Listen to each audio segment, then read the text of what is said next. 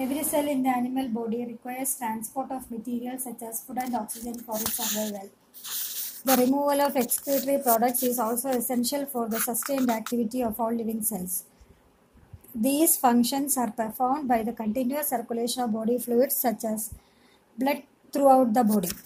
This flow of body fluid is called circulation.